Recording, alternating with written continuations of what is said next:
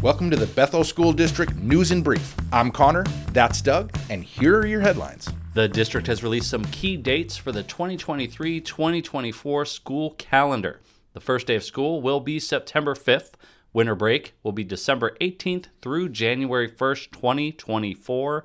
Spring break will be April 1st through 5th, 2024. And the last day of school for the 23-24 school year will be June 21st, 2024. Last Tuesday, the school board recognized this week, March 5th through 11th, as National School Social Work Week. Good mental health and well-being are essential for children to learn and grow to become successful, well-adjusted adults. Our social workers serve many roles, including providing help to at-risk students so they can succeed in the classroom and conquer problems in their everyday lives. School social workers also assist entire families by providing crisis intervention and referral to those in need.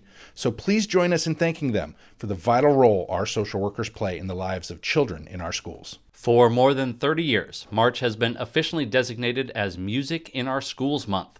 Music in Our Schools Month reminds us that school is where all children should have access to music.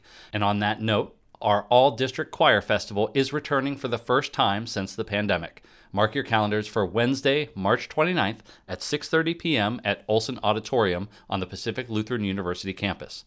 And in June, we'll have the return of the All Orchestra and All Band Festivals as well.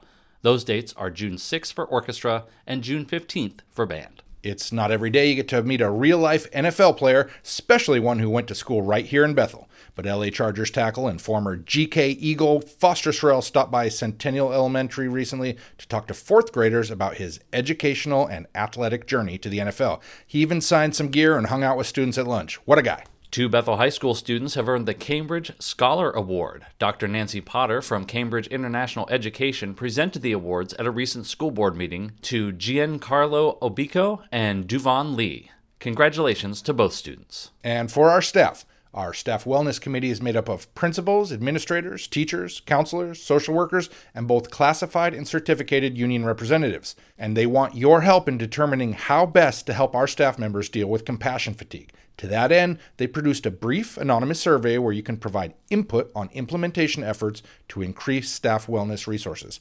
That survey was in last Friday's staff news. And there's the music, so it must be time for our Joke of the Week segment. How do you follow Will Smith in the snow? You just follow the Fresh Prince. And with that, we'll smell you later. Have a good week, everybody.